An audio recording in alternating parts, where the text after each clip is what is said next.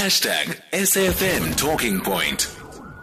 We continue the conversation on the talking point, and like I said, last night, the president making those just slightly adjusted restrictions over the Easter weekend. Professor Thumbi Ndungu is the deputy director at the African Health Research Institute. Professor Ndungu, good morning to you. Good morning, Kathy, and good morning to the listeners.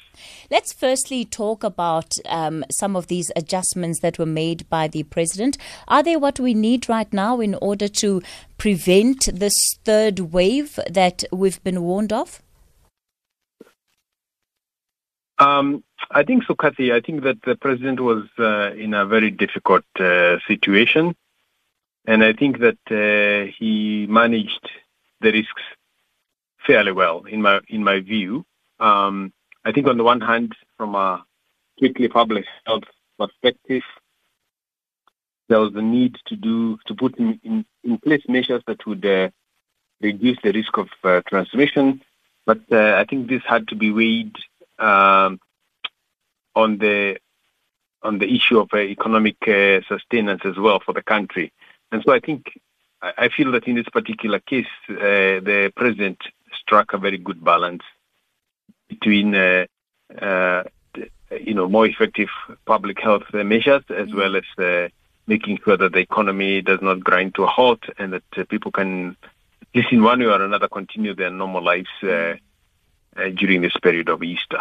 What are we going to need to do in order to prevent some of the scenarios that we've had in this country, whether it was during the first wave, but even the second wave, which proved to be more lethal?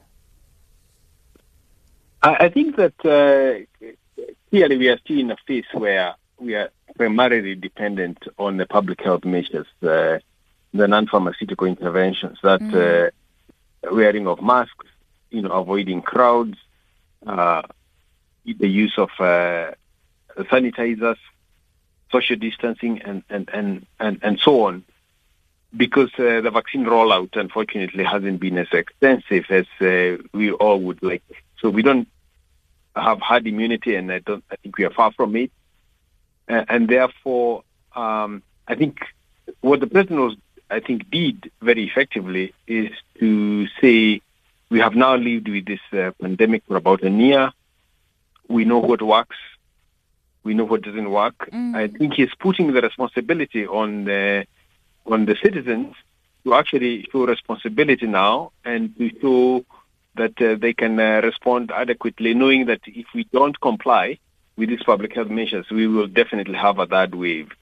So I think that was very good. And I think with the experience we have had with the first wave and the second wave, I think we are all, very well informed and should be prepared to actually adhere and comply with these public health regulations so that we don't get a third wave that can devastate the country like we saw previously. So right now, do you get the sense that, at least when it comes to this Easter weekend alone, government is doing the best that it can? I feel that the president actually struck a very good balance. I think the prohibition, for example, on alcohol, which we know leads to a lot of risky behavior and people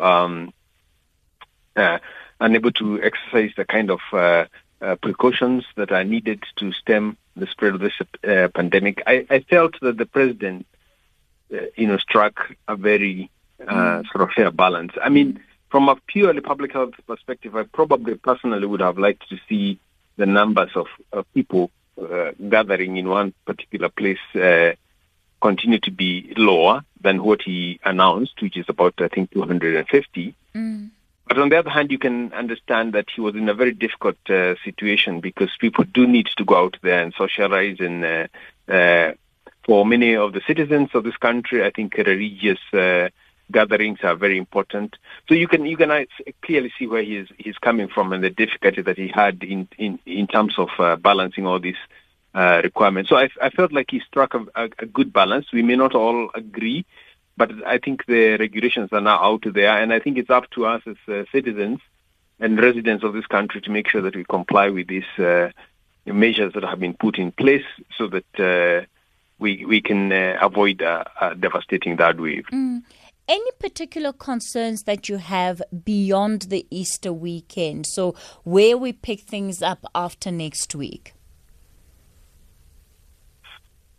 I think we need to be very vigilant even after the Easter weekend. Certainly we need to ramp up vaccine rollout. I think the vaccine rollout, in my view, again, has gone slower than we would have liked to see.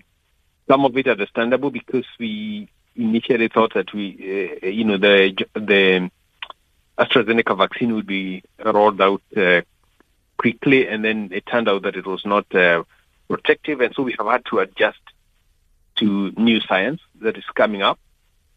But I do think that even beyond the Easter weekend, we need to be very vigilant, and as soon as we see any kind of uptick of cases, we need to respond very quickly in putting in place public health mitigation strategies, such as shutting down areas where there is,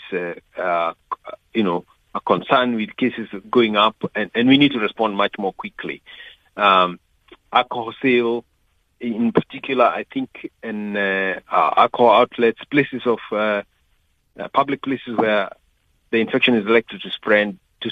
Those are the kind of places that we need to be on the lookout for, hotspots, as it were, to make sure that we can respond much more quickly. All right. Let me thank you for your time today, Professor Thumbi Ndungu. He's the Deputy Director of the African Health Research Institute. So we're getting ready for the Easter long weekend, and plans have already been made. I know that over the past couple of weeks, a lot of those who attend church have been calling to say, we need just a few more people to be able to attend. Do the adjusted regulations, are they going to make things easier for you? Are you going to be taking your family to attend Easter church service? Now that I think the outdoor gatherings are 500 people, so that's quite a sizable number of people, and perhaps we might see a move of churches actually hosting services outside and not necessarily inside. Of course, we'll just hope that the weather is going to allow for that. I'm going to be taking your calls in a moment. The number to use 011 714 2006. Of course, we can talk about anything else that's on your mind. You can also pick on some of the things that are already on the agenda. I'll be taking your voice notes on 0614 104 107. It's 9:30. Utsile Saku is standing by with your latest news headlines.